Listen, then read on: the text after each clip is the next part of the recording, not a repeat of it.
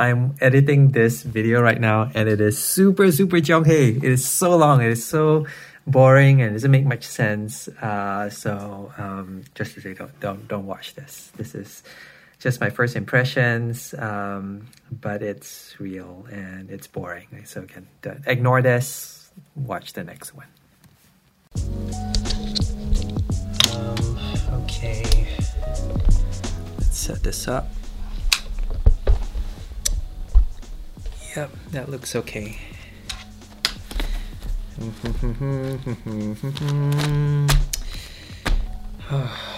Okay, so this Sunday I'm going to London Chinese Alliance Church, LCAC. I'm speaking from where are you? Jonah chapter 1. Yep, here we go. So this is going to be my first impressions video, looking at Jonah chapter 1. So here we go. The word of the Lord came to Jonah, son of Amittai. Go to the great city of Nineveh and preach against it, because its wickedness has come up before me. Why did I choose this passage? It's so long. A true story, actually, I was thinking of doing the entire book of Jonah, but I thought, don't be too crazy. Let's just do one chapter. So I had like a few options from Pastor Brad. Thank you, Pastor Brad, for inviting me this coming Sunday. And I think this was the only one I could remember to give an answer. So I think I might have even answered on the way back from work or something, or on the way to work or something. And I said, okay, all right, this is the only one I can remember, Jonah chapter 1. And so now I'm dealing with the repercussions. I didn't know what I was signing up for, but actually he just messaged me a few moments ago saying, what's the big theme? And I think it's about running away from God. So let's see if that fits. Running away from God, Jonah chapter 1. Verse 3, but Jonah ran away from the Lord. So far, so good.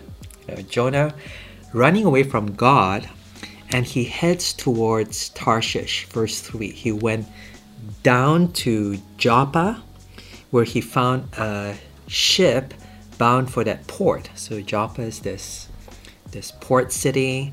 After paying the fare, he went aboard and sailed for Tarshish to flee from the Lord. I think someone told me that Joppa is modern day Jaffa, where you get Jaffa cakes, the orange biscuit / cakey biscuit thing, with the orange in between. And so it's known for growing oranges, Jaffa oranges. But yeah, Jaffa is Jaffa cakes. It's the place where Jonah ran to get on this boat so he could flee, he could run away to this city called Tarshish. And if I remember my geography, Tarshish is the opposite direction from Nineveh, the great city Nineveh, verse 2, that God tells him to go to. So essentially, Jonah is going in the opposite direction of God's will. And God says, go here, he goes here.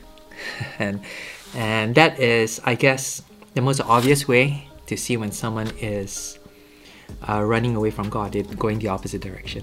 So, prodigal son kind of picture, so instead of going to church, they go to, what's the opposite of church? I don't know. I used to think of those, what do you call those places where you play arcade game PlayStation places? I don't know if they have them, and everyone has PlayStations at home, but, I used to think that. I'm not sure if that's a fair representation, but instead of going to church, you're playing video games, that kind of thing, or going to a soccer match where you're doing something that maybe wouldn't please God, that kind of thing. You're doing the direct opposite of what God wants you to do. Instead of preaching and praying and speaking to people the gospel, you're doing your own thing. You're doing something that doesn't please God. You're doing something that takes you far away from God. Verse 4, then the Lord sent a great wind. So God did something in response to Jonah's disobedience. He sent a great wind on the sea, and such a violent storm arose that the ship threatened to break up. Think of like Titanic, that scene where is it the ship split into two So this huge wind threatens to break the ship apart. So it's a very strong, violent storm, tsunami kind of situation. Verse 5, all the sailors were afraid and each cried out to his own God, help me, help me, help me, I'm gonna die. And they threw the cargo into the sea to lighten the ship. So that's serious, that's their livelihood, I guess. Imagine, you're being paid to transport these precious things, but they are not worried about losing their jobs, they worry about losing their lives. So they throw away all these valuable things to lighten the ship so that they're going, actually I don't know how it works. I thought, having a heavier ship would make it more stable, but for some reason, I'm not a sailor, I don't know. So apparently throwing the cargo out of the ship, making it lighter, makes it safer, makes it more likely that they won't drown, the ship won't. I guess it makes it more likely they won't crash against rocks, maybe. I don't know. But Jonah, compared to everyone else who's freaking out, but Jonah, verse 5, Jonah went below deck where he lay down and fell into a deep sleep. So he's really chill. He's not worried about the storm, about losing his life. He's just sleeping. The captain went to him and said, "How can you sleep? Get up and call on your God. Maybe he'll take notice of us and we will not perish." What's wrong with you? How can you sleep in this storm? I think you are reminded of Jesus. He slept during the storm. So I don't know what the comparison is, but both are in a boat, both are sleeping during a storm, but Jonah is doing it out of disobedience, and he is, the captain is very shocked at him. How can you not join us in prayer? In other words, the non-Christians are telling you to pray, but you are sleeping instead of praying. And what's Jonah's response? Actually, he doesn't respond yet. Verse 7, then the sailors said to each other, oh, interesting, actually, Jonah doesn't say anything. He just continues sleeping. He's being rebuked, he's being shamed by the captain, he just doesn't say anything. And so the sailors say to each other, come, let us cast lots to find out who is responsible for this calamity. They cast lots and the lot fell on Jonah. So dice, cast lots, they tried to find out through this kind of chance means, casting lots, throwing dice, that kind of thing, to find out which person is responsible. So in their minds, there's this concept of sin. There's this concept of doing something wrong that causes you to suffer and causes the people around you to suffer. And it's interesting, isn't it? I mean, they're praying, they're aware of judgment, they're even aware of sin, these non-Christian sailors. But for some reason, the only person who isn't concerned, who isn't worried, who isn't thinking about God at this moment is Jonah, and the lot falls upon him. Very, very interesting scenario where the non-Christians are more Christian than the only Christian in the boat. Verse 8, so they ask him, tell us who is responsible for making all this trouble for us. I think the word there might even be evil. Who's causing all this evil for us? And then they start interrogating him with a series of questions. What do you do? Where do you come from? What is your country? And what people are you?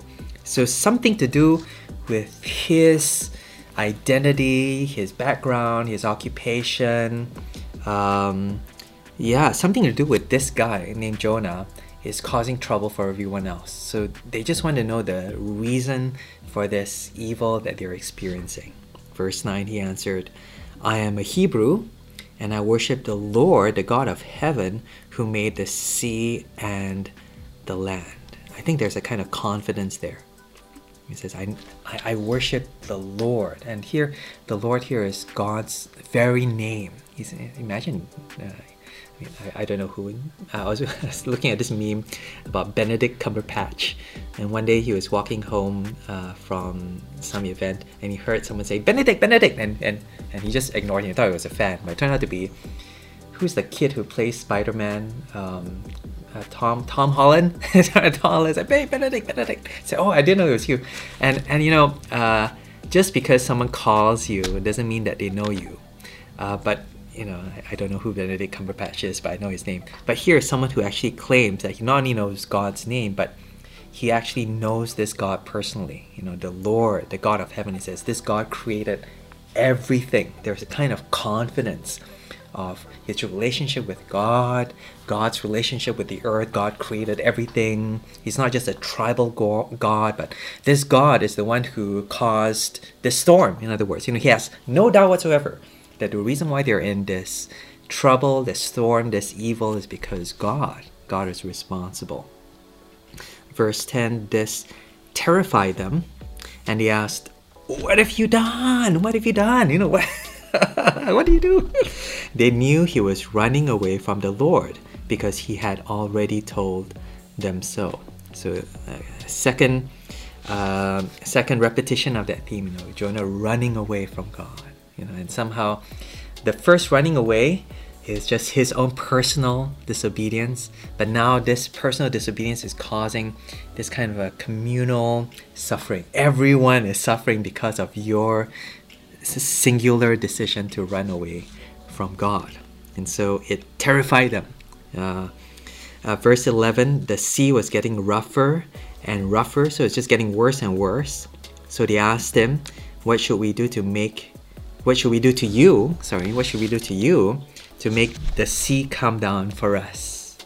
And he said, pick me up and throw me into the sea. Kill me, in other words. You know, if you kill me, you will live. Pick me up, throw me, sacrifice me, dump me into the sea, dump me into the ocean, dump me into this storm that's threatening to kill you, and then you'll be okay. You know, he replied, and you're right, and it will become. Again, there's this kind of like confidence of this connection between his relationship with God, his disobedience, and this judgment. That's kind of convicting, I guess. You know, he knows for sure, but maybe even very disobedient. Makes it even more stubborn. He knows that he is causing this trouble, and yet he is very bo chap, we would say in Hokkien. You know, he just doesn't care. This is very cold.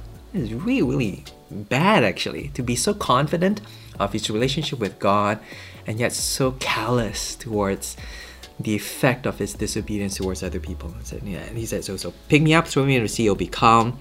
I know that it is my fault that this great storm has come upon you. His confidence without contrition. You know, he is not very responsive, not very repentant, even though he has all this confidence of his relationship with God. It's I wonder. That's kind of scary, right? Sometimes you can know a lot about God, you can be very sure about God's love even and God's power, and yet it can make you indifferent towards those who don't know God. It's kind of scary. Yeah.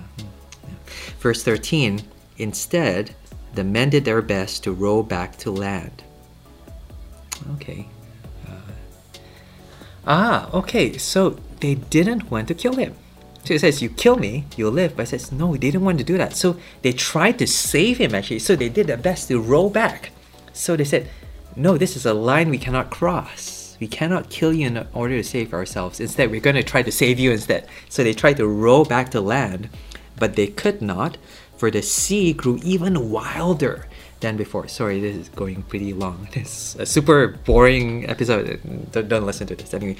But all their efforts to save him caused things to become worse. And I'm sure that there's an analogy there. Then they cried out to the Lord, "O Lord, please do not let us die for taking this man's life. Do not hold us accountable for killing an innocent man. For you, O Lord, have done as you please." So previously they're praying to their own gods, but now they're praying to Jonah's God. "O Lord, O Lord, O Lord," 3 times. You know, speaking God's personal name, asking for his forgiveness for, you know, sacrificing this innocent man's life in order to save their own. Again, there is a lot of gospel here. recognition of your own sin, recognition of the need for a kind of sacrifice, a kind of replacement who will take your sin in order to give you his life, that kind of thing. And recognize this is what God has done. They recognize that God has placed these events right there for them to respond to in repentance and trust. Verse 15, then they took Jonah, threw him overboard, and the raging sea grew calm. At this the men greatly feared the Lord, and they offered a sacrifice to the Lord and made vows to him, to the Lord. They feared God even more when they saw the peace that came after the storm. They sacrificed to him, they acknowledged him as God. Verse 17, but the Lord provided a great fish to swallow Jonah, and Jonah was inside the fish 3 days and 3 nights. So what do we see here? I'll need to do another video to just think through like the actual talk and the illustrations. But for now, just reading it through, maybe 3 points. Running away. Firstly, running away from God's word. The word of the Lord came to Jonah, and God gives him this word, this gospel, this instruction. And essentially, Jonah is running away from God's word. Now, before anything else happens, God sends us his word. And actually, our reaction to hearing this, or when you go to church, you hear that talk, or when you do Bible study, you hear this passage. Actually, your response to this is already your response to God. So firstly, our response to God's word is in effect our response to God himself. And sometimes when we close this book, when we ignore this word, that is us running away from God. So that's the first thing. Second thing, running away from God's judgment. From God's judgment. And what it looks like, running away from God's judgment is not the what's that movie again where the comet comes and destroys the earth? Not Apocalypse Now, Armageddon. And when you hear the news about this comet coming to destroy the earth, what do? Oh, everyone's going crazy. Oh, yeah, help us, that kind of thing. But actually, sometimes running away from God's judgment can look like you just sleeping through that judgment. You ignoring it, you being complacent about it. And sometimes, the calmest people are the most unrepentant people. They put off responding to God's judgment. They put off responding to God's word to another day. And so it's a kind of response to judgment that denies that it will happen, that kind of thing. So it's not freaking out, but it's actually coolly and very, very, what's the word I'm looking for? Not disobedient. You're not affected by it. I can't remember the word for it. Maybe you can think of it and you can let me know. But you're just indifferent. That's the word. You're just indifferent to God's judgment. I die, I don't die, who cares? That kind of thing. And that too is a sign that you're running away from this reality of God's judgment in your lives. So running away from God's word, running away from God's judgment, but finally running away from God's salvation. And where do we see this? In verse 17 again, the Lord provided a great fish to swallow Jonah. Jonah was inside the fish 3 days and 3 nights. And Jonah wanted to die, and Jonah didn't care about doing God's will, but still God saved him. Still God gave him this grace that he did not deserve. And the reason why I say he's running away from this is because, I don't think he wanted to be saved. I think he would rather die than do God's will. But it says a lot about God that the people that he saves are the people who maybe don't even, appreciate that salvation in the first instance. Maybe don't respond to it, who are like hard-hearted. But such is God's grace and love and favor and, power that he's able to change even the hardest of hearts and reaches even to the most stubborn of sinners. And that's us, that's me, that's you, and that's us when we disobey his word, we ignore his judgment, such that when salvation comes, it comes to us and it changes us from the inside out. Now with Jonah, it doesn't quite happen all the way, but with Jesus is the true Jonah who speaks God's word, is obedient to it unto death, who takes God's salvation upon himself, and who therefore gives this salvation upon us who do not deserve it through the cross, through his own death on the cross. Yeah. Last point needs work. I admit. Again, this is just first impressions. Well done to you if you made it as far as almost 20 minutes. Yeah, but this Sunday, LCAC, see you very, very soon. It will be more polished than this. I know I'm supposed to do a video for you guys just in case I'm not able to make it there. This is not it. Please don't play this to show they're all false. But yeah, Heavenly Father, thank you for this opportunity to remember your grace towards us who are sinful and stubborn before your word. Help us to respond with graciousness and thankfulness, but also respond with obedience and with our willingness to speak this gospel to others. We thank you and praise you in Jesus' name. Amen. Brought my camera all the way to Leicester. Didn't unpack it, didn't use it.